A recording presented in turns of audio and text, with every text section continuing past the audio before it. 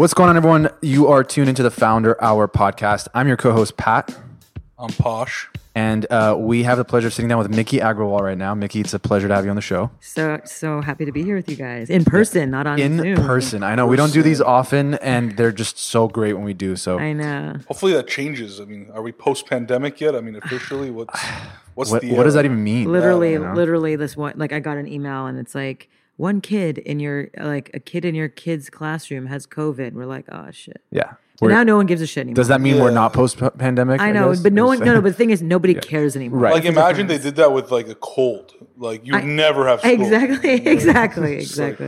Like let these kids just get immune to these things. Exactly. Yeah. We try to do these in person as much as we can. And so it worked out. You're in LA for a bit. Yeah. So you're visiting LA for, it was like a week or something, a few days? A couple days, yeah. Couple days. 3 days, yeah. So glad we could make it happen. Same. But what we like to always do, we just like to take it back to the early days of whoever we have on the show and just kind of learn about their background and their story and what they were like as a kid. So I guess as far back as you can remember, what was young Miki like? What was she into? And we can start there. Well, just like you guys are first generation Armenian, right? Yeah. Both First parents. generation Armenian. First generation Armenian, as in your parents are Armenian. Both. Yes. Yeah. So my dad is from India, and my mom is like from Japan, hello, please. How did they meet? They met in graduate school in Ottawa in Canada. And my mom was doing like a 1-year abroad program from Japan. Was supposed to go back to Japan after 1 year. And my dad was doing a 2-year abroad program in Canada and was supposed to go back to India after 2 years. But they met in Ottawa, like at the same graduate program, and just in the same school. My mom was doing international relations. My dad was doing aeronautical engineering, and they just fell in love, and within 7 months were married. And within a year, they had like 3 kids. Wow! Because my older sister is less than a year older than us. So you guys are like what, Irish twins? We're Irish triplets. Because I'm an identical twin. Wow. And my third sister is 11 months older than us. How many of those are there like in the world? Irish triplets? I don't know. That's a great question. You should have like a community of like Irish triplets that. Well, we were part of the twin club in Montreal growing up, and it was like 200 sets of twins. And what is that? Like, what do you guys do in the club? You would do like apple bobbing competitions, and you would do like 3-legged race and shit like that. Just like all the kids stuff. Yeah. But they let my older sister in because she was an Irish triplet. Right. And that was like one of the first. She's older or younger? Less than a year older. Older, got it. Yeah. That's crazy. So I mean, what was life like growing up, like in Canada? Yeah, I mean, I think like where I got lucky was that because I grew up in Montreal, French Canada, to a Japanese mother and to an Indian father, I grew up with just a shit ton of different perspectives all the time. I got the Canadian, I got the French Canadian, the English and French. I got the Indian Japanese perspective for everything. Yeah. And what were those perspectives? Can you break it down? Just like, for example, anything political. Like, what do each culture think about for all like for a specific topic, or when it comes to raising kids and families.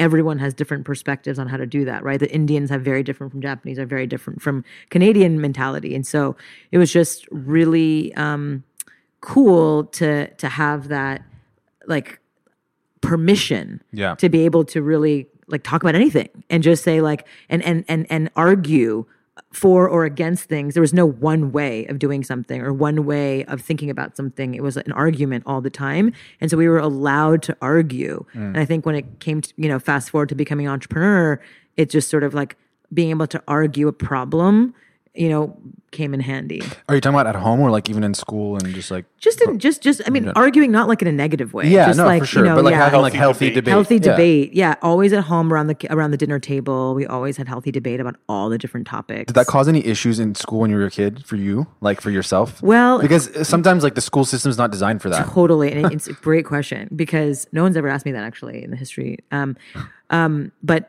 my twin sister and I were always troublemakers.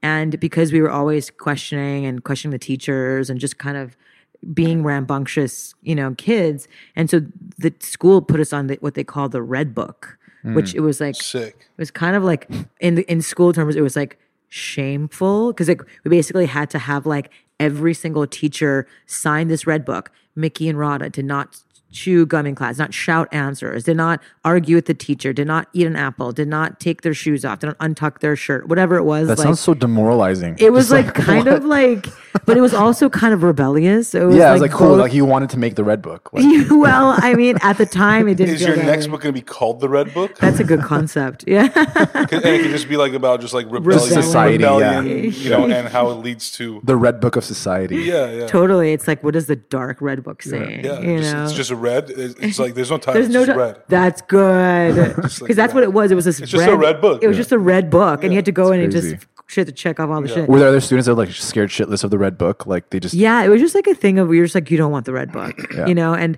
Rada and I used to play like Queen of the Mountain. We would push kids off the mountain and we would just kind of be like really, you know, like just rebellious kids. And I think entrepreneurs are rebellious by nature. It's like, fuck the system, you know? It's Yeah. like, this doesn't feel like, why am I sitting here in a row of desks, standardized tests, when that was created for people who are literally created for like the you know, the industrial revolution where you're supposed to be a cog in a machine. It's like, that's Yeah. not how. But did you kids like? Were learn. you aware of that early on? Like, did you know that was kind of the case, or were you just like, I'm for some reason not interested in, you know, going down this academic kind of being like a super academic kid, or were you like, were you? Well, very, we had to because we're you're Indian, like Japanese, Indian, immigrant, Japanese. Yeah, you know, that's true. kids. Yeah, It was like, you know, if you didn't, you're thrown out of the house, basically. So no, we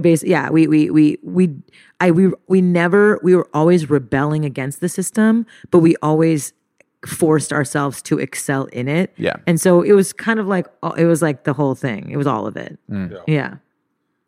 Did you guys grow up in a relatively wealthy household or just kind of middle class? Or? We were very middle class. Yeah. But somehow, like, you know, our dad on one engineer salary, mom was stay-at-home mom, Japanese. They, you know, my mom raised the three of us at home, no help, you know.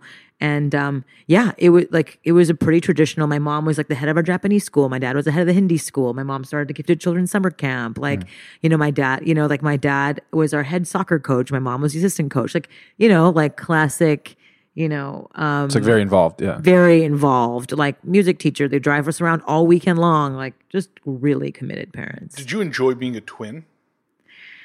Great question. I always loved it. I always loved being a twin because we always imagine like going to a school or a class for the first time. Like, you know, you go with your lunch like tray and you're like, go walk in the cafeteria and you don't know anybody and you're like, who's going to like me? I always had a buddy. Yeah. And I think, you know, my sister and I are both petite in stature. We're both preemie babies. So we're both pretty petite. And, you know, and we just never got bullied because we're both athletes and we were also always together. So we were just two little twins. Like if I got to take one, I got to take. You two gotta of take them. them both, Yeah. and like you don't want two little Tasmanian devils, you know. And so we were best of friends, and also like the worst of enemies in that like we knew each other's buttons, like brothers and sisters do. Were you right? like very competitive with each other? Very competitive with each other, and just like. But I think it became healthy competition over time because luckily we were all on sports teams together. We all play in the same team for the most part.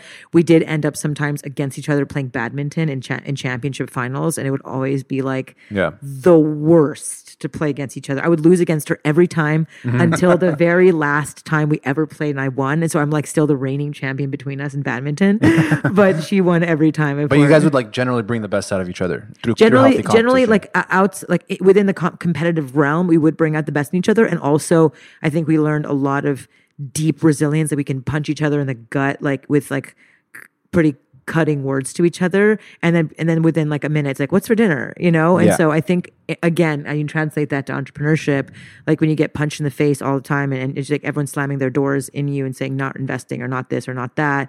I think, you know, it just built the resilience to bounce back pretty quickly. How long were you guys in Canada?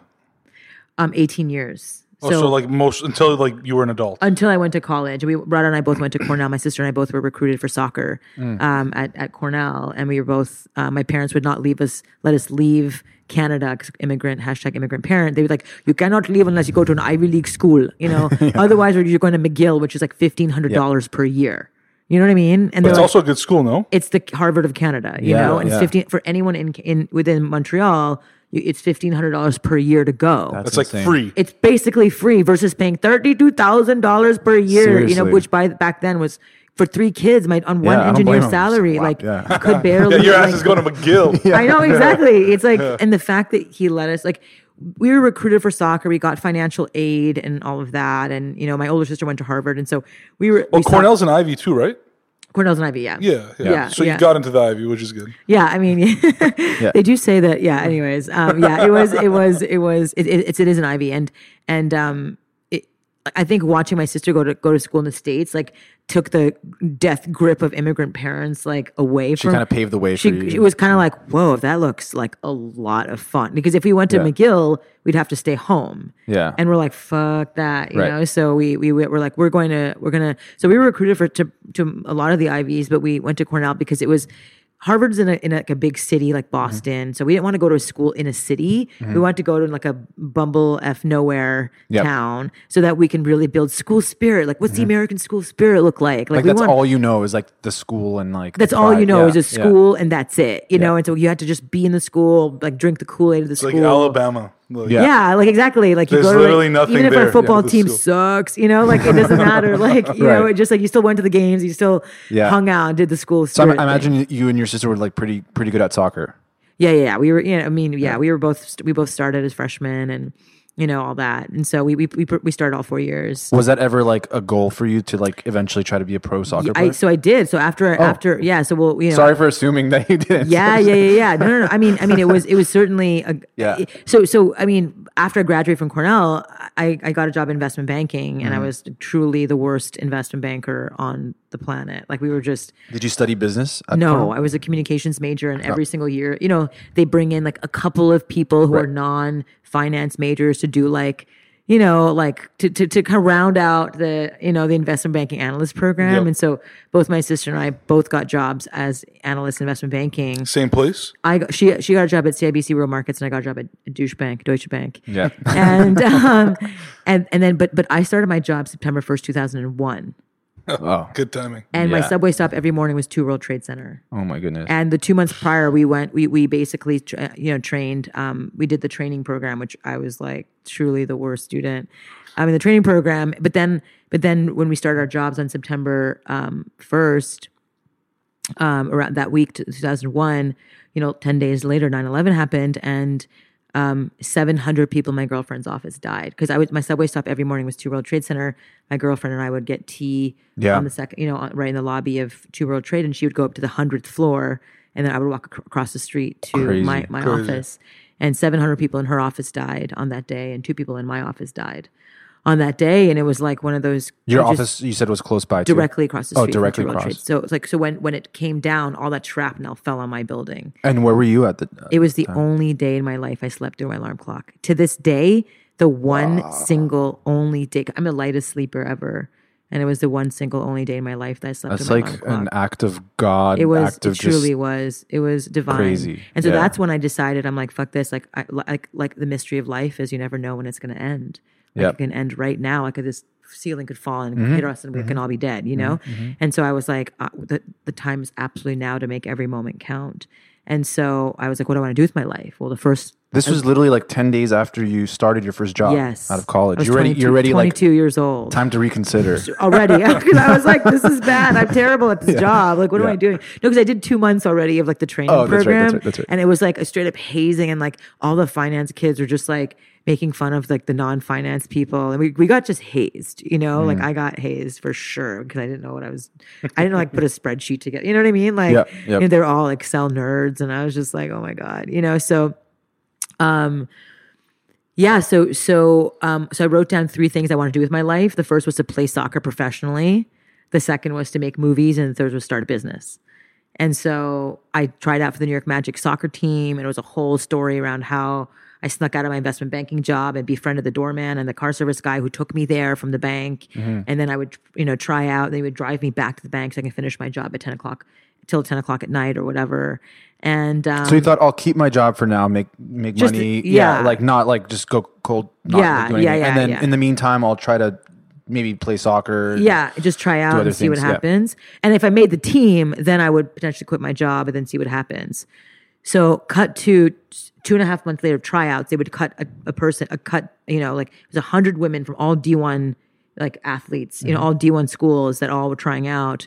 And I was like stretching in the car on the way there. It was like a crazy, time. And every single week they would cut, and you'd have your name on the list, and my name kept appearing on the list of like. So then by the final day of the tryout, the head coach Nino calls the starting lineup, and somehow I make the starting lineup of the New York Magic. Crazy. And I was like, holy shit! I was like by far the tiniest person on the team. What position did you play? Right midfield. Yeah. And so I was like, oh my God, I'm gonna quit my job. This is amazing. But I was like, wait, let me just play my first game of the season before I quit, just to see like, And did your like boss or team or colleagues, anyone know that you're doing this? My managing director at the investment bank knew, and he was the one that ran our department, and he played soccer in college. Oh, sweet. So I approached him during the tryouts, and I was like, please don't tell anybody else, but I'm trying out for the New York Magic. Like I think, what I said was, I talk about this in my book, Do Cool Shit. It's like you want the person to be part of your dream. And so like whenever you start a business or anything, like you want to engage the person to enroll them into your dream. So I went to Bill. When you say the person, you mean like... So like anyone who you're trying to like, either it's like raising money from, or you're trying to, have them come in and help advise you for your company or whatever.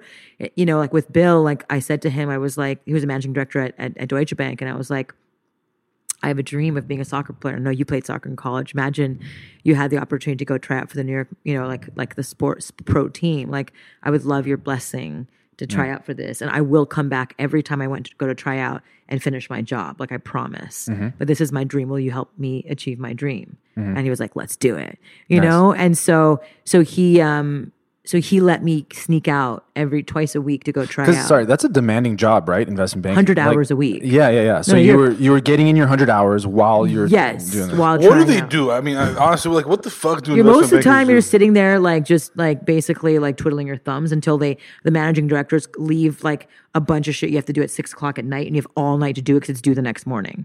So basically you're just like, it's just FaceTime. Yeah. Like it's just showing how hardcore you are. And I remember like all the other analysts, like they'd be like, I pulled 3 all-nighters this week. How many all-nighters did you pull? And I was like, God, that's so like, I slept under my desk and my toothbrush is in the cupboard. And I'm like, proud of that? I'm like, you're proud of that? Like what? It's like, but anyways, yeah. So I played the first game of the season, like like starting right midfield, whistle blew, like, got the ball, dribbled past 2 players, crossed the ball, striker hits in back of the net. Within the first 8 minutes, had my first assist for the Magic and the WSA League.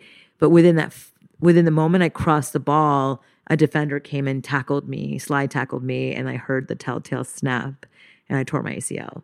No way! Your first game of the season after spending 2.5 months trying out. Did that defender even get a red card? They definitely got a red book. They got a red. No, they just got a. They got a card, but not the yellow card. So it was devastating. Tore my ACL, so I had to stay at the bank to get the best health insurance, the best surgery. Was that the most devastating part, that you had to stay at the bank? It was actually. I had to stay for a whole year because I had to get the best surgeon, the best health insurance, and the best you can't give that up. Physical therapists to kind of work on my knee. But then I went back out again, tried out again the following year, made the team again, same team, New York Magic, made the starting lineup again, and then tore my other ACL. Kidding me? No. And so I was in a semifinal game, like not even with them. It was like I was just kind of helping, kind of be a ringer on a like New York Soccer League game that was just in between. So at that point, are you like, this is not the plan? Like this is not meant to happen. It's not meant to happen. I'm hanging up my cleats. What's next on my list? I'm going to quit my job anyways. I can't do this anymore. And I went and worked in the film industry, and then kind of worked my way up to kind of producing commercials, music videos. And then during that period is when I had my first idea for my first business, which was to start. What did you know about the film industry?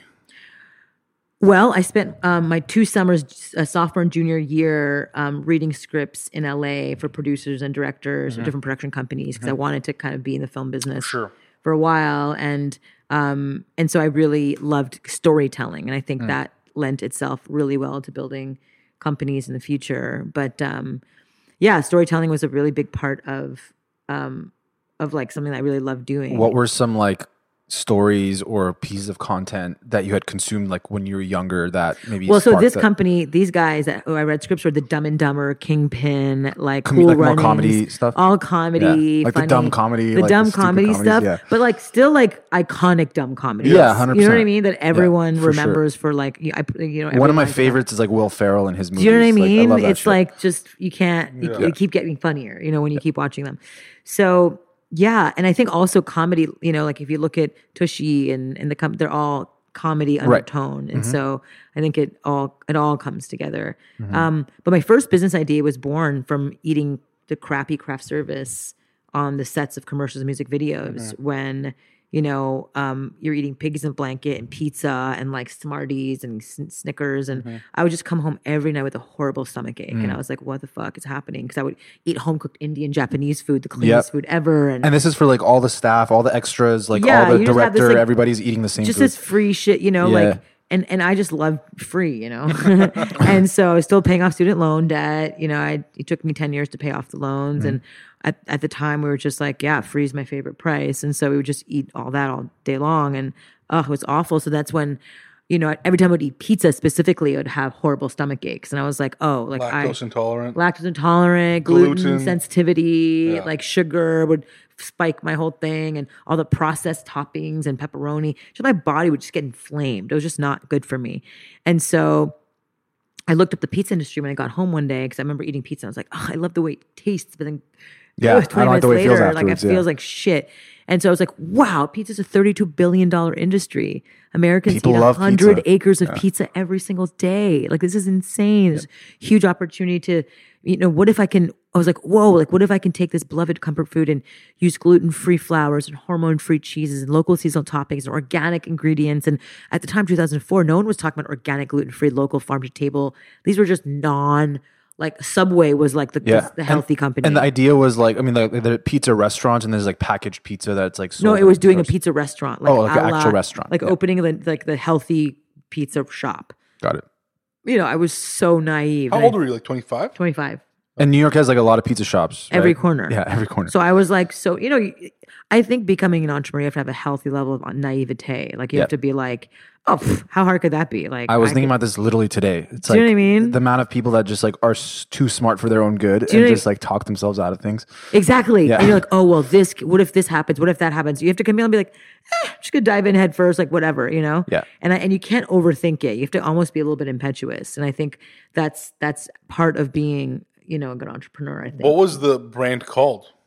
Slice, the perfect food. And my first book, Do Cool Shit, talks all about literally, you know, having the idea, building the concept, raising my first $25,000, having the New York Times come and write about us when we were no name, no chef, like nobody, you know, like what to do when you messed up, like all the different things from 0 to 1 is in my book, Do Cool Shit.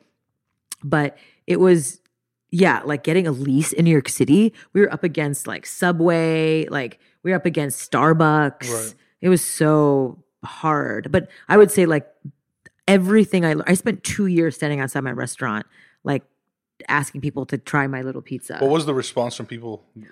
It was so interesting because it was like the early days of A/B testing headlines. You know, I'd be like standing outside but yelling, just being like, healthy pizza. And people would be like, no one would stop. And I'd be like, gluten-free pizza. Like no one would stop. I'd be like, farm to table pizza, you know, tasty pizza. And then people would start stopping. And I'm like, oh, like that works better. Oh, that line works better. And So then I like would- literally not even telling them that it was like a different type of pizza, just tasty pizza. Well, yeah, tasty, like tasty. And then when they came, then I'd be like, did you know? And they're like, oh, this is delicious. Like I'm after they've tried after it. By they the way, you know. By this the is way, healthy. did you know that it's healthy? Did you know it's gluten or like local ingredient, like whatever? And I think that was the best way. And it was just like, oh, like what I learned from that experience was meet people where they are and then teach them. So like, you know, I talk about in my book Disruptor the idea like how to disrupt industry. Like when you think about the next company Think, the next company Tushy after that, like we're talking about deep behavioral changes, generational deep behavioral changes. And so you can't just like hammer something new over someone's head. I learned from my restaurants, from those headlines, standing outside my restaurant for years, that you have to meet people where they are. And then you can slowly transform them. That's what Whole Foods did. That's what, you know, John Mackey, you know, is a dear, dear friend of mine, my son's godfather. And he talks a lot about I could have. Whole Foods used to be like, a vegan, no sugar, no coffee, just pure puritanical vegan store. Yeah. And it almost shut down within the first year.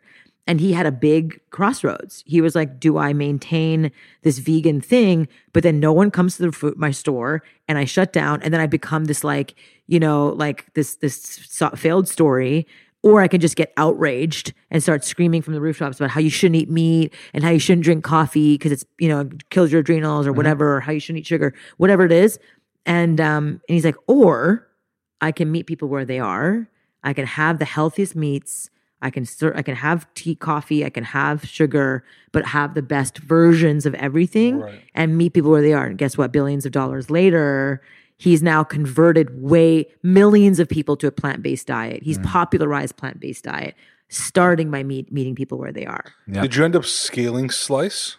Yeah, we got to 4 locations, but then I was like, I can't do this. This is the restaurant. I'm not a restaurateur. And what I learned deeply from the restaurant industry and the restaurant business was critical to starting Thinks and Tushy, which was, I spent 7 years in my restaurant slogging 24/7, 7 days a week, slinging pizzas, doing deliveries. Pizza guy wouldn't show up. I would make pizzas, like burning my arms. Like delivery guy wouldn't show up. I'd make deliveries. Like I like whatever needed to happen, I would do. And it was thankless pain. It was hard work. Yeah. Like, were you making money? Barely. Like I was just gonna ask, like, what are the margins on a pizza shop? Like, I mean, pizza margins are better than restaurant margins for sure. Yeah. And especially if it's like, organic and, you can you can definitely charge a premium. But like, I was like barely staying afloat. So I would say like, profit margins, maybe like 10%. If I was lucky, 10%. Yeah. But it was like not great. But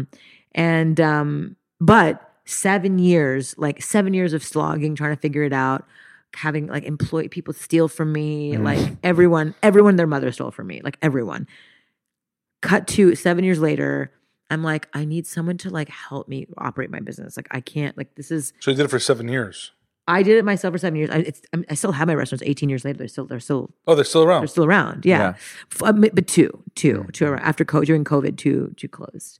After 7 years, I finally was like, who could I call? And I was like, oh, I remember my friend Waleed, who was running Moby's restaurants, Teeny and a few other restaurants. I remember meeting him like 8 years prior, and I just got a hit.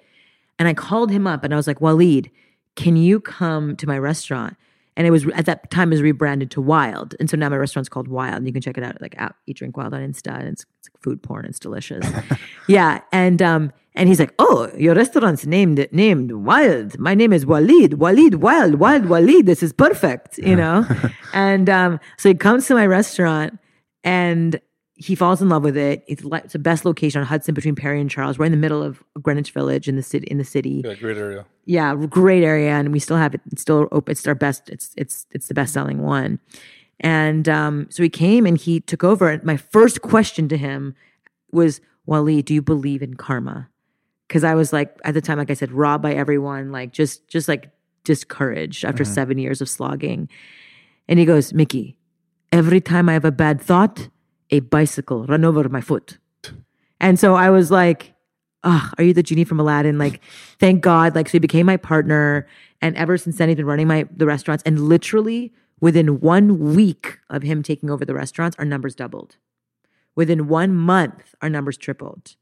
And what was it? Was it? He just is an operator. He knows what he's doing. He knew how to like organize everything better. He knew how to like set the portions better. He knew like like the basics that I was just trying to stay afloat. I didn't have time to do. Is it still the same concept now though, or has it changed? It's more sit down restaurant. We have entrees, we have specials, but pizzas are our bread and butter. Our cauliflower crust pizza, like no one compares to it. It's the best pizza in the city, tasty wise too, taste wise too, truly, and it's also gluten free and all the things. So now this is like what, 2011? So 2013. He basically took over the restaurants, and it freed up my time to then start my next company, which is Thinks. And how did you think about Thinks? Well, so great question. 2005, So years prior, my twin sister and I were at our family barbecue. We were defending our three-legged race championship title at the family barbecue. In Canada. This is now in Connecticut. Our parents moved from Montreal to Connecticut Okay, cool. when we were 18. And in Connecticut, it's called Agrapalooza, named after our last name, our dad, and Agrapalooza, as he calls it. And we were defending our three-legged race championship title. And in the middle of the race, my twin sister started her period. Rada started her period. And we were tied to each other, so her period would kind of start going into like kind of my sock too. a little bit. And so we would during the race, we like sprinted to the finish line and then ran up the stairs together, up the stairs together. So she Still tied together. Still tied together, so she can change out her bathing suit bottoms. Yeah. And as she was like washing out the bathing suit bottoms was when the idea hit. We were like, wouldn't it be amazing to create a pair of underwear that never leaked, that never stained, that supported women on their periods, like anytime they had any important occasions, like the three-legged race. And then we started thinking about all the situations. Like we played soccer. We can't be like, yo, ref, stop the game. I'll go change my tampon. My older sister's a surgeon. Every single one of her underwears have like stains in them because she can't be like, yo, face, while I'm operating on your face, keep it open while I go change my tampon. Like when you're stuck in traffic, when you're presenting, when you're doing a recital, if you're a dancer, if you're defending your thesis, if you're on a first date, if you're whatever, if you're on a plane, like a woman runs into these problems all the time. And you just leak through everything, you bleed out, and it's a pain in the butt. And every single woman, this is an every single woman problem. So 8 years later, no one had done anything to solve that. No. Like there weren't any other products on the market. Period underwear were not even, like people are like, period underwear, like bleed into my, like I would never do that. Like people were just like, this is such a disgusting, terrible, weird idea. So we didn't raise a penny. Like we tried to raise money for over a year and raise $0. We had to resort to doing a Kickstarter. So my twin sister, myself, and you needed money to go and build the product, like create. Yeah, we had to go develop we developed the product ourselves. It took us 4 years. Me, Rada, and Antonia, our third co-founder. And we basically went to fabric shop. We called every technology company. It was like, okay, it needs to be antimicrobial, moisture wicking, absorbent, and leak proof. And so we had to have all the different technologies within 4 fabrics, but still feel super thin, like not like a pad. And when you wore them, it felt like really, really comfortable. And so, so it really was a revolutionary like concept, and also like disrupting an industry, because tampons and pads had been invented in the 1930s. And so there was no innovation since then because it's a taboo space. Why do you think you were getting a lot of people saying no? If it was like, obviously it's like a big industry, it's like every woman. Because period underwear was sounded like a gross concept. Right. People it just never existed. So people were like, bleed into my underwear. Like, well, it's a backup for a tampon or pad, or you could bleed into them. Either one, you just wash them out and you just hang dry and you're fine. And it just didn't. Like now, everyone's like, yeah, duh, of course, but we took us years to create the industry. Yeah, but now now the company's a leader, like thinks is a leader in the period underwear space, and cut to starting Tushy, again, like using a similar playbook of how do we disrupt an industry that's only using toilet paper in this country? Meanwhile, bidets are ubiquitous in Asia, they're ubiquitous all over. Yep. So. And we also use a similar strategy to build Tushy. Were you running tanks for like, how many years was that? I mean, I know it's still around, but like, were you just the main one? CEO. Yeah. Yes. And Antonia was also in the business. My sister, Rada, never actually operated in the business. Okay. She was launching Daybreaker at the time, but she was our third co-founder. We started the company together, but then she kind of never operated in the business. So you're like, at that point, I'm just trying to do some like math, like you're in your 30s, like this is your full-time job. Yeah. Hopefully making money at this point. Well, at this, startup phase, like not like, again, like we're starting a company. So not a lot at the beginning. I mean, I remember it was like 2014, end of 2014, we were like $60,000 in the hole. And we thought we would raise the money, and we didn't. And we were like, holy shit, we're gonna have to close our doors. Like, this is crazy. But then last minute, like a partner came through. It was a pretty aggressive deal. They took half the company for not that much invested, but they were able to take a lot of our manufacturing and a lot of our stuff off of our plate. So we were like, fuck it, let's just do it. We had no other choice. Yeah. And so we took the deal, and they then became our partners. And then from there, I restructured the business a little bit, and then kind of took the reins on the brand. And then we had a few big breaks Did you feel like you had a better grasp on this business versus Slice? Now it's called Wild, but I mean, they're completely different industries, Yeah. completely different thing. But I built the resilience of hard work because it was 24/7 the restaurant. So like everything's figure outable. Like, you know, there's a lot of like transferable skill sets, but it was still starting from the ground up. Right. You know, but it wasn't like I didn't have to be there until like midnight every night, which was nice. Like I got to like sleep. Yeah. which was cool. But yeah, I mean, I think with things like we had our big break came in 2015 when we, you know, tried to get into the subways, New York City subways, and they banned our subway campaign from being the subways because they said like you can't say period on the subways. What if 9-year-old This is the city of New York? Yeah, the most progressive city in the world. And so we said, if you don't let us publish these ads in the subway, we'll go to press. Yep. And they basically said, go to press. They called my bluff because I didn't know any press at the time. And so we went to, we basically called two friends of friends who like had an in at different, you know, places. And one of the publications published it and the story went viral internationally and put us on the map. And it was like the big moment for our company because they were like, how periods not allowed to be said out loud in the most progressive city in the world? It's kind of crazy. And so, and if you actually cut to Tushy, we use the same playbook for things because we were banned from the subways for Tushy as well because they said bidets are like sex products. And we were like, what? And they were like, can't a lot of things be sex products? Exactly. And we're like, no, it's not. It's like toilet paper. It's like washes your butt. Right. And so they said, you can't do that. And so we said, we'll go to press. And so we went to press and New York Daily News published an article about, you know, the MTA banning our Tushy ads from the subways. And like the universe is so miraculous because you cannot predict virality. Yep. But Saturday Night Live, SNL, like they go through the New York dailies like every day to find funny random stories. And they found the story. And the lead writer for SNL, Michael Che, loves Tushy and loves bidets. So he went on Weekend Update, Saturday Night Live. You can't pay, there's no price to pay. Yeah. And he went and did a 3-minute rant on why Tushy should have been approved on the ads and why bidets are the best thing in the whole world. It was like a 3-minute like infomercial about Tushy. And that was our viral moment. How'd you see it? Did someone hit you up and be People were like, what the fuck? How did you get Tushy on SNL? And we were like, what?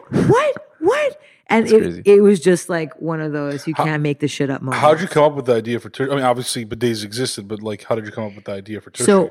So because of my restaurant, like just working 24/7 and just hustling so hard, I developed a really intense hyperthyroid condition, which put my body into overdrive for a couple of years where my heart was palpitating. I was shitting up to 8 times a day. I lost a ton of weight. It was really terrifying for my body. My adrenals, like everything was just working so hard because I was pushing my body so past its limits. And so because one of the side effects of hyperthyroidism is pooping a lot, I ended up like wiping. And so I would just get really raw. So I ended up jumping in the shower to wash my butt every time I went to the shower because it was so raw that my husband, my boyfriend at the time, now husband, got me this, like for Valentine's Day, a bidet, like a crappy bidet product. Great romantic gift. Right. And he installed it and he was like, surprise. Hey babe, clean your ass a little bit. Yeah, he was Your like, gifts in the bathroom. yeah. And it was a beautifully romantic What is this gesture. shit you got me? Yeah. Literally. And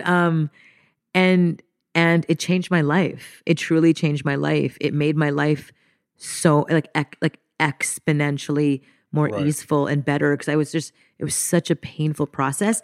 And I thought about everyone with chronic UTIs, hemorrhoids, anal fissures, anal itching, bacterial vaginosis, yeast infections. Like people have GI issues, they have soft stool. When they have anyone with thyroid issues, 1 in 7. I mean, it's like anyone with any time that they've not like a perfect poop, you're wiping and you're just smearing shit around. You're sitting on fecal matter all day long because most of like you're on your computer and that fecal matter creeps up. And then for women, it goes in your vaginal canal and causes all these infections and diseases and smell and gross. Right. So it's just, and for these are men, things it's that, like dingleberries people, are real. Yeah, You know? It's like things that people don't talk about, right? Like it's like you call it taboo, call it like edgy, whatever you want to call it, but it's like not just like shit people don't talk about. So how did you Literally. How did you what was the kind of initial step of like trying to get it out there to people and find, the target Like audience or whatever educating it them was. basically. or- Yeah. Yeah, I'm sure there's education involved. Yeah. For sure. I mean, first low hanging fruit, but then I always use comedy. So I learned that comedy really psychologically takes people's guards down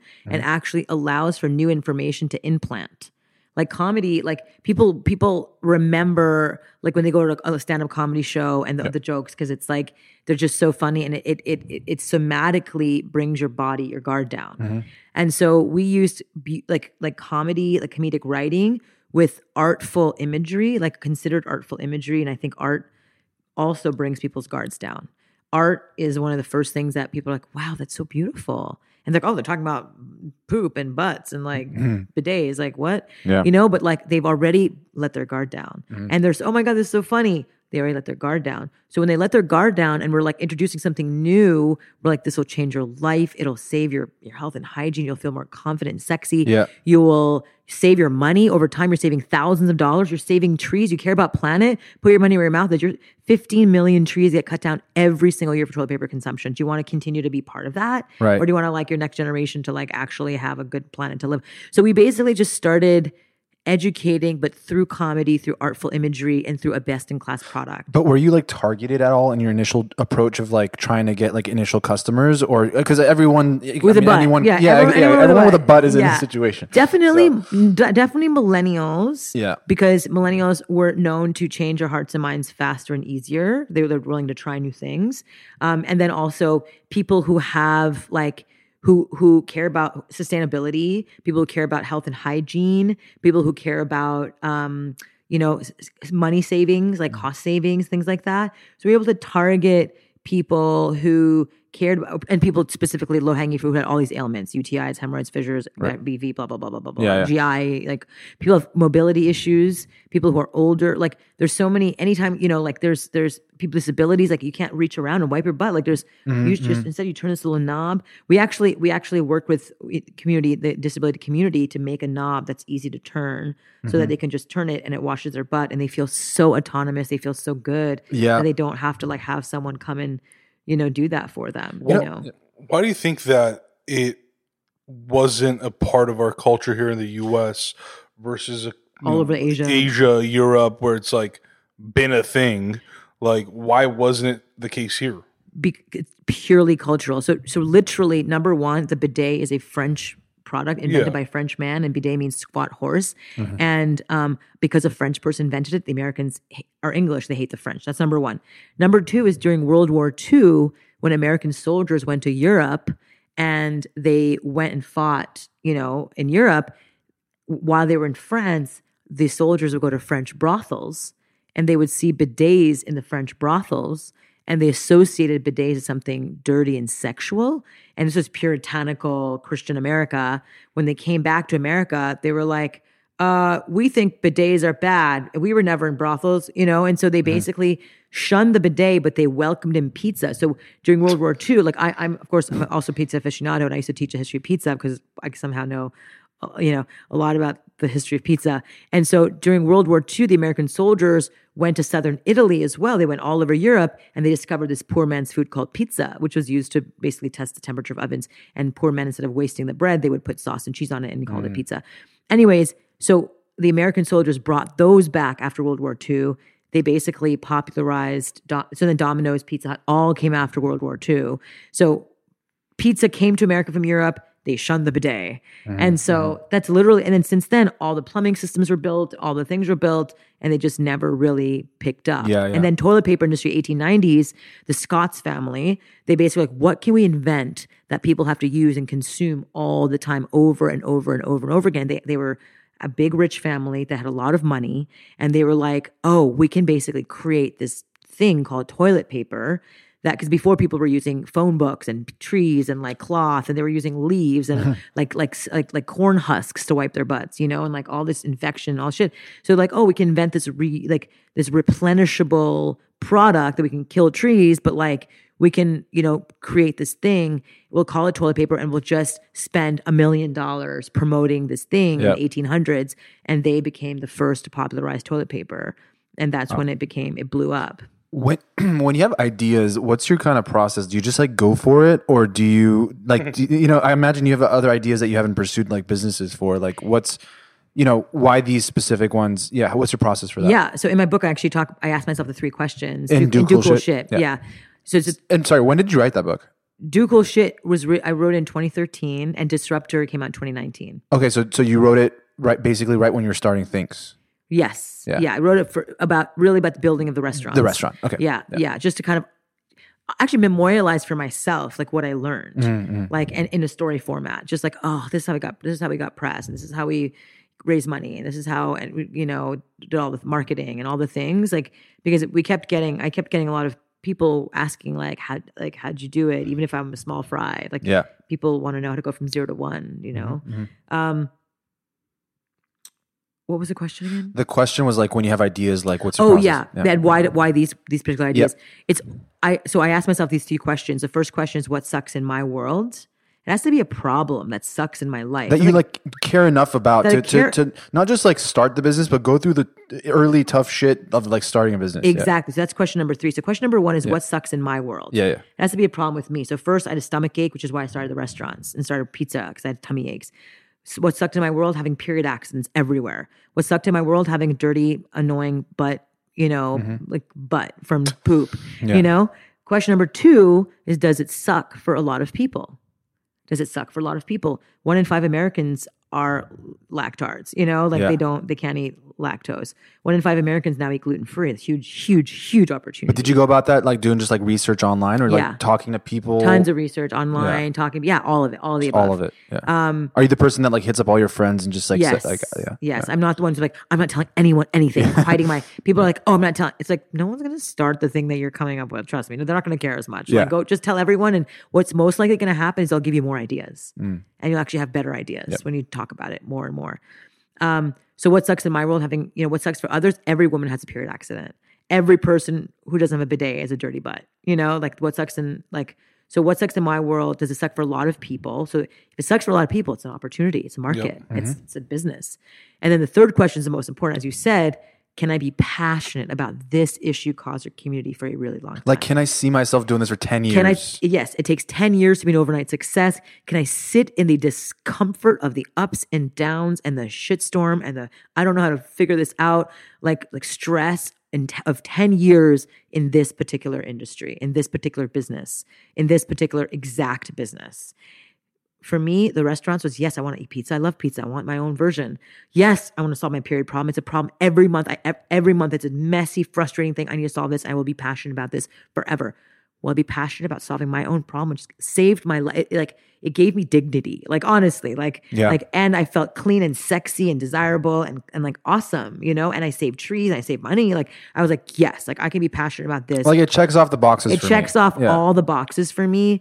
And it's disruptive enough that it'll be interesting for me to figure out how to get people interested in trying this. Like, from a creative person perspective, I love like introducing something new to people and doing it in a way that people like, like I never thought about that. It's a creative person's like kind of dream to come up with like, how do you tell a story? Yep. Which question do most of your ideas die at?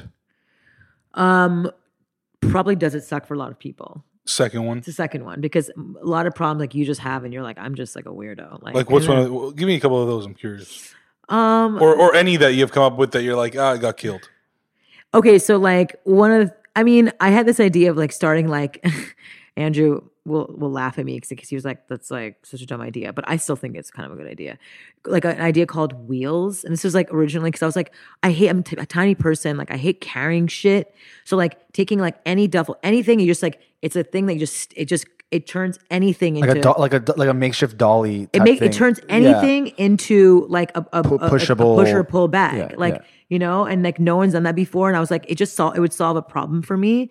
But it's like, I think it would solve a problem for a lot of people. But Andrew was like, I don't think I'd put wheels on a fucking bag. And I was like, I would do that 100%. Yeah. Or like, I have an idea right now that, my dad and I are actually thinking about doing, and it's a problem that sucks for everyone, which is like, I want to create a vacuum cleaner for the sky, where it vacuum cleans and takes in all the CO2 and then breaks the carbon oxygen atom and then like basically using like, the energy of the sun and then like Would this be like a commercial product, or would this be like a product that like an individual it would be a consumer commercial product, but then it would be like living on people's homes. So then like the oxygen would go back in the air and the carbon would use to be power the homes, stuff like that, which is like, but it's a pretty intense, process to do. Pretty intense undertaking. You know what I mean? And so stuff like, just like, but like, I mean, an idea we came up, I mean, early on was called the Build Your Own Pizza Kit, which was like before like the food prep, like businesses. Meal delivery. Like, all the meal delivery stuff. Like this was in 2004 when 2005 when we came up with, we were like, oh, we would make your own pizza kit, like the crust, sauce, cheese, and toppings in different bags, and then you at home you just put it together and make it as a family, like a family fun thing, but then you'd feel like you had a hand in making your food, but it was way too early. Like it wasn't like logistically like I remember like buying a vacuum seal machine and renting a truck and bringing it, and I almost died because the vacuum seal machine came loose in the truck and almost hit me in the back of the head. And it was like, oh my God, what am I doing? So it just kind of died after like this, I sold it in 18 stores. Yeah. But it was like, I can't, like, it was like not working, You have a lot of energy and enthusiasm. Where does that come from? I mean, I personally think, honestly, like just like you two are best friends, and you have this podcast, you've done 220 plus podcasts, like you've said, like you have an energy between you that keeps you coming back and doing this and continuously, even when sometimes it's like you're tired from work, you want to go home, you want to start early so you can just get home early and be done. You know what I mean? But you're still doing it because like we're fucking doing it. I've had that with a twin for my whole life.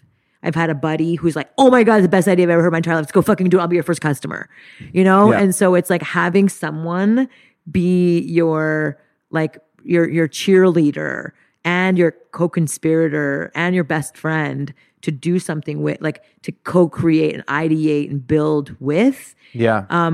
For me, I think and then my community now is all like the sparkly-eyed dreamers who just are always like, like super supportive, excited people. And so I think like excitement generates excitement. 100%. How do you go about like building those relationships with people? Like, I mean, obviously through time you go to places, but like, is there anything specific that you're like kind of seeking out in terms of like the people you surround yourself with? Because it's just so important. It's like one of the most important things.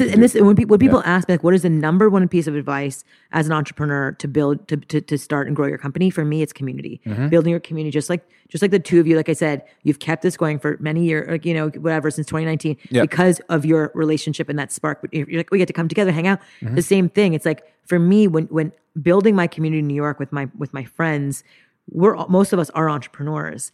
And so like when shit hits the fan and shit is low and shit is hard, we go and hang out with our friends and then we celebrate their wins. Like, one of our friends, like Matt, I'll never forget, like he was trying to raise money for almost 2 years and couldn't raise a dime.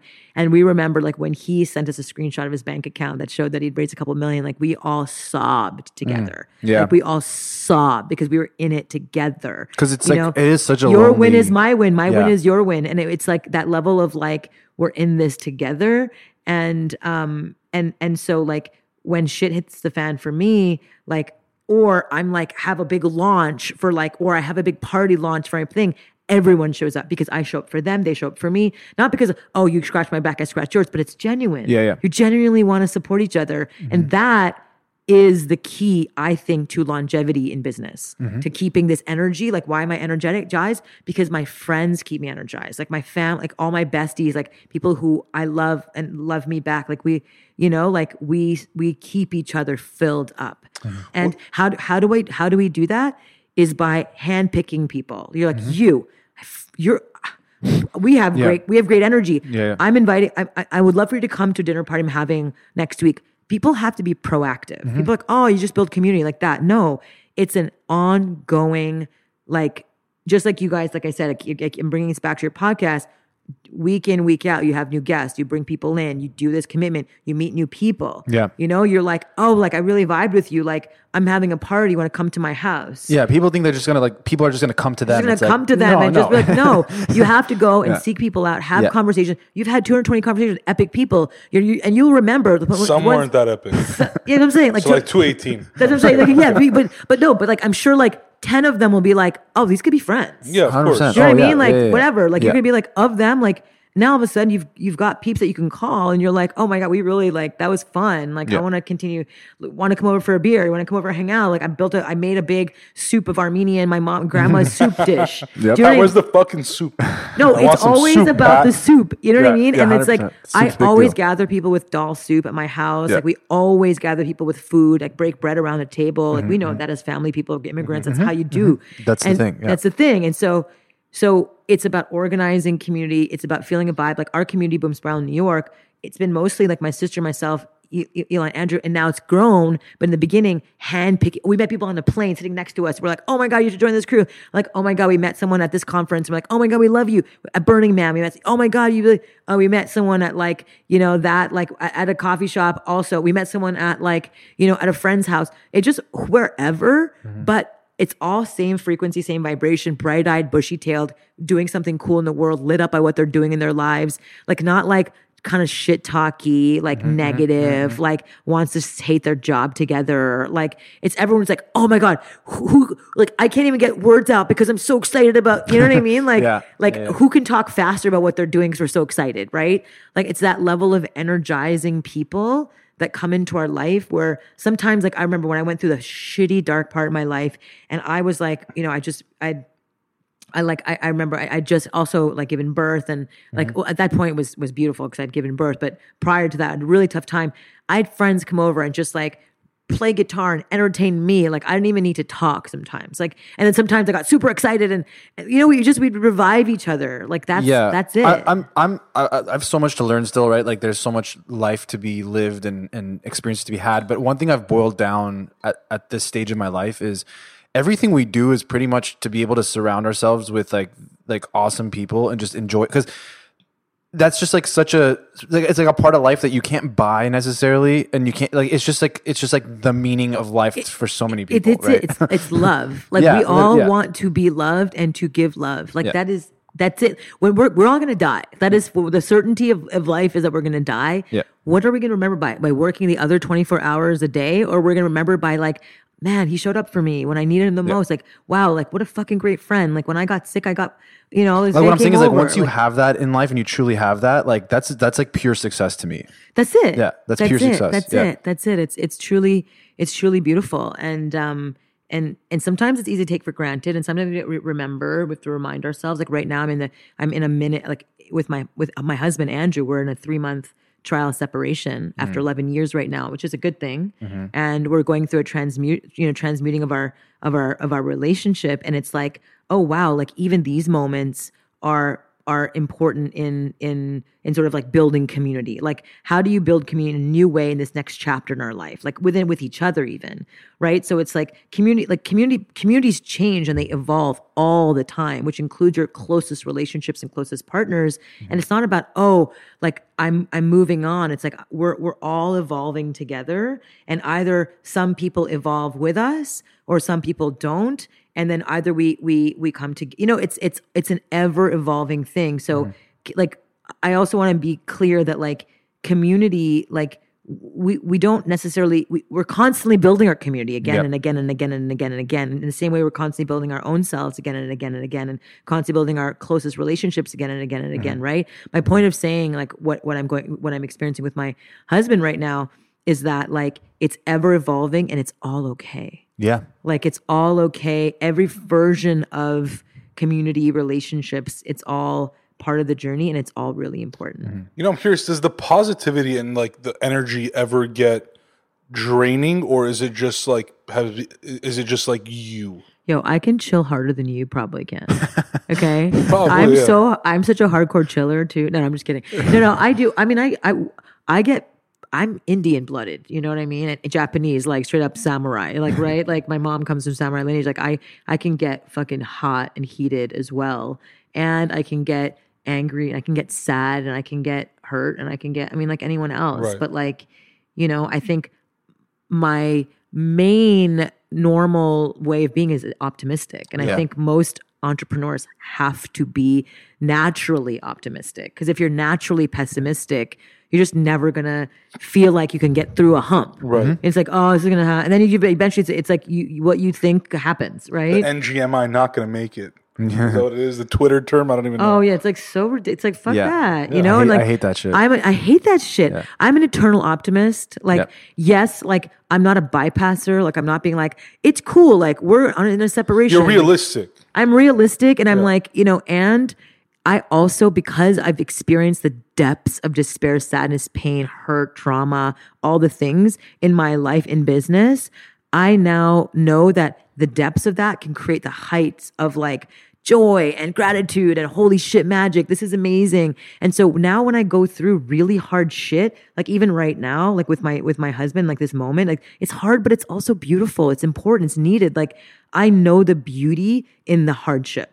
Like I see the joy and the magic in this moment. So we can come out the other side even more connected, even closer, even better than before. Because now that like it's like when you go through something really hard and then you get through it, and then you thrive. You don't even survive, but you thrive. You're like, oh, like I went through that and I came out of it even better. Like I know now, like I have faith and belief that no matter what shit thing happens, I will come out and it's going to be better. Yeah. I just have to trust. And like we often don't trust ourselves, the universe, others, anyone. And so it's when we're like in full trust, surrender, but like not fake trust. We're like, I'm trusting. It's like when you're really trusting, like that. A lot of times that comes through experience. And like one of the beautiful parts of getting older and experiencing a lot of things is like you get to go through it and realize like, oh, this is how it is. So that way the next time it comes around, you're like, oh, I know exactly how to handle this. Exactly. Yeah. Exactly. And it's like, it's like, oh, like I saw this before. I did it that way. That wasn't fun for me doing it that way. Let me try doing it this way. Oh, I did it this way. That was way more fun. Even if it's a hard thing, it was way less stressful to do it this way. Okay, I'm gonna do it this way next time. Okay. Oh, next time I can do it even more like high vibrational way. Like, let me do it that. So but yes, you have to, I think rather than living in our safe box and just being like, I'm not going to put myself in these scary positions and then just live. Like my favorite saying is this poem or is this quote, which is like, I want to skid to death's door sideways, not in a well-preserved body, thoroughly used up, loudly proclaiming, wow, what a ride. You know, it's like, that's how we want to live. I want to suck the marrow out of life. You know, we talk about that. I talk about that all the time with my sister, my family, and my friends. We're like, we want to experience everything before we die, not just be like, oh, I like, you know, the minivan, my white picket fence, and the nice house in the suburb of the blah. I'm like, kill me, you know. It's like no, like I want to feel every pain and every joy possible before I die. When did you come to that realization? Like what? Not only what happened, but like at what age, at what moment? It's a very. God, you guys ask great questions. It was a very specific moment for me was 2017 when I was in the eye of the storm of this really, really awful time in my last company. It was like And the last company being Thanks. In the last company. I was a really, really like yucky, like I was pregnant at the time. Like it was just dark, like what was going on. And you know, like that's the story for another time. But I remember I was pregnant and crying in my pillow and being like, what? Like, why is this? Like, what am I? Why me? You know what I mean? Like you have those moments where you're like, why me? Like, what did I do? You're what just did like I trying to do to recollect all your deserve thoughts. this? Like, what the fuck did I do to deserve this bullshit? Like, how is this happening? I'm pregnant with a baby, and this is what's going on. Like, what the fuck? And I remember like crying in my pillow and just being so sad. And then I had this like Whoopi Goldberg in the movie Ghost out of body experience. You know, you go, blah, blah, blah, and then like instead of like she embodying a person, like I came out of my own body and became like a fly, observing myself crying in my pillow. And I was like, oh my God, I get to feel the depths of despair. Like I get to feel like, holy shit, like I get to feel betrayal at a core deep level that I never would have felt had I not gone through this experience. And so I just got hit by this deep gratitude. Like it was like an out of body experience. Like I can't explain it. And you were just crying. Like that was happening. I was crying in my pillow, but then I started laugh crying. I was like a psycho, like in my pillow, just being so grateful for this dark experience so that I can now feel everything that like it was a feeling that I'd never felt before. Do you know what I mean? Yeah. And I was like, wow, like I just expanded my own emotional capacity in this way, which means that I can expand my own emotional capacity in joy and ecstasy and like that other direction too. Yeah, the contrast. The contrast. Yeah. And I can also now meet people where they are. If someone else has experienced despair or betrayal or sadness at this level, like I can meet them there and comfort them. Because before I was like, couldn't meet them because I didn't have that. I didn't have the experience to even go there. And so how can I meet someone in that, like really feel their pain if I haven't experienced it myself? Yeah. And so now I have this like new touch point of connection and intimacy with someone else that I just didn't have access to before. You know, so I'm just in deep reverence and gratitude. And I think from that moment, it was like, I was like, bring me the pain, like bring me the anger, bring me the fear, you know? I also think I did a 5-MeO DMT ceremony. A what? Say that again? 5-MeO DMT. It's DMT is like you smoke this like toad like venom basically out of a pipe. Yeah. It's like, sorry, daddy and mama, but like, you know, just kidding. Yeah. Yeah.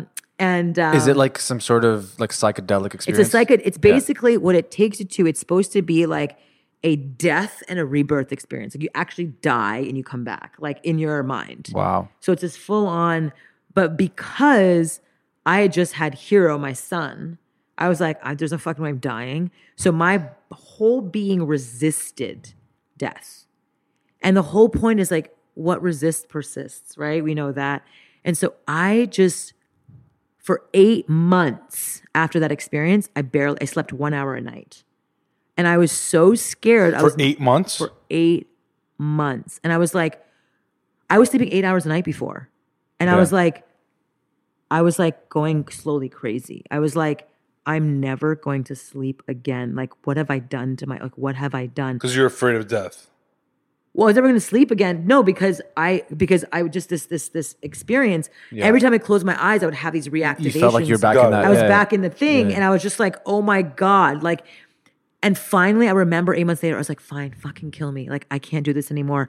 Just take me, universe. Like, I can't do this anymore. Yeah. And in that deep, for real surrender, I all of a sudden became a tree where I was like writhing around like this, like and I was like, you know, getting just in a storm. I was a tree in a storm and I let fear fully in. Like, I let fear like to the tips of my fingers, to the top of my head, to the bottom of my toes. I just let fear in. Like, 100% overcome my whole entire body. Like fear just took over my whole body and just let it. And I was just like, oh my God, you know, whatever. and then like storms, it passed. And that night I slept 7 hours. The next night I slept 8. And I was like, it was a somatic experience, which means it was a body felt experience. I was like, wow, like, when I resist, I was like, oh, wow, feelings, emotions are visitors. They come and they go. They come and they go. They come through the door. Sometimes they window shop. Sometimes they're peering in. Sometimes they come through the door. Sometimes they overstay their welcome. Boo-hoo, I'm sad or I'm angry. You know when you get angry and sometimes you're like angry for too long or you're like too sad or you're like really euphoric and you're like, wow, this is, you know, whatever. But every feeling comes and goes. It, you know, orgasm comes and goes. Like feelings, every single thing comes and goes. So it was that moment where I'm like, oh, this too shall pass. Like anything shall pass. Yeah. Any moment that's hard, that's easy, that's amazing, that's tough, that's this, it'll just keep passing. And I'll have it, the weather keeps changing, my feelings keep passing, it'll just keep changing. So I can't control the weather. I can't control my emotions. They just come to me and I just have to let them, I have to acknowledge them. I have to accept them and they just come through me and they just go. So it's like, I think I just have to have these deep experiences to be like, oh, and then imprint them. For sure. You know. So what does like day to day look like for you now? And like what's the kind of maybe near term, let's call it 5 to 10 year vision of like what you want to do? Yeah. Well, so I'm working on a new company as well. So I have Tushy, of course, that I'm building. Like How is Tushy doing? Tushy's doing great. You know, we are scaling and we are you know, we're in the 9-figure valuation, you know, space already, which is very cool. Awesome. Yep. And you know, with under 30 people on my team. That's amazing. Yeah, we have an epic. Are you the CEO or? I've brought in a CEO from Amazon who's amazing. I'm the chief creative officer, founder, chief creative officer. I have my dope, you know, co-founder, COO, legal background. You know, we have a whole executive team, and I get to do all the things I love doing, which is creative, brand, like think through the campaigns, like how to really scale the vision of the company. And all the creative nitty gritty, everything. The creative department is my department. And so now I'm also working on my next company, which is it's called Hero Technologies. It's named after my son, and it's I'll tell you all about it, but it's in the fungal space. Interesting. And fungal and poop space. Yeah. We like poop. So yeah, I like everything down there. It makes just sense. that general area. Yeah. And below the hip. So I spend I would say like 75% of my time still on Tushy. Okay. And 25% of my time on Hero. When did you move to Austin? I moved right during COVID, September of 2020. And from New York. From New York, after 19 years of New York. And I think that's also one of the things that contributed to the challenging moment with my relationship with my husband, where we went from deep community, 100 people in our community, walk out my door, I'm 3 minutes away from everyone, to living on a lake, just the two of us with our kid. Community is like 30 minutes away. So it's been. Was it supposed to be like a long-term thing, or was it just like in the moment? For now, no. We're now. My next company, we just signed a lease for a 5-year lab space there, so we're there to stay. Yeah. But no, it was a move. I was ready to go. We were both ready to leave New York because you know, New York is, like I said, adrenals, fatigue. Like it's just a place where you kind of burn hard for a long time. And we have a kid. We wanted him to go to school and not have to be screen school. Right. And we wanted him not to be masked at school. Yep. And so in Texas, you know, nobody has COVID basically. No. But teachers wear masks, and the kids under 5 years old at the time didn't need to wear masks. Yeah. And so he got to go to have a normal junior pre-K and pre-K with no issue, and had a normal kid, you know, like school experience, which was so important to us. Yeah. That's awesome. Well, I mean, this has been such a fun conversation. Yeah. I feel like we can take this like so many different ways and like keep going for hours. Got to do a round 2. Yeah, we'll do round 2 round at some 2, point. done. But such a pleasure, and you know, thank you for coming by and sharing your awesome story and experiences, and excited to see what comes next for you. Yes, but in the meantime, you guys need to wash your ass with Hello Tushy.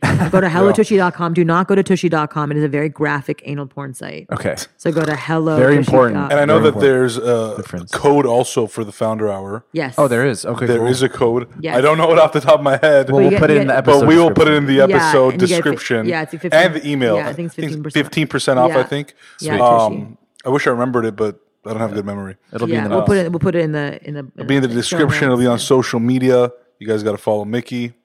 Yeah, it's just at Miki Agrawal on Instagram. There you go. Yeah. Is there a new book coming out anytime soon? I do have a new book coming out, but I would first start with Do Cool Shit and Disrupt Her. Yeah. Because those are the ones that are really about. So when you launch the next book, we'll get you back on. That's We'll it. continue the And conversation. the next company, Talk about when the Hero book. launches and when the next book comes, we'll talk again. Perfect. Well, awesome. Yeah. Thank you so much for being on the show. Thank you. Thank you. Awesome.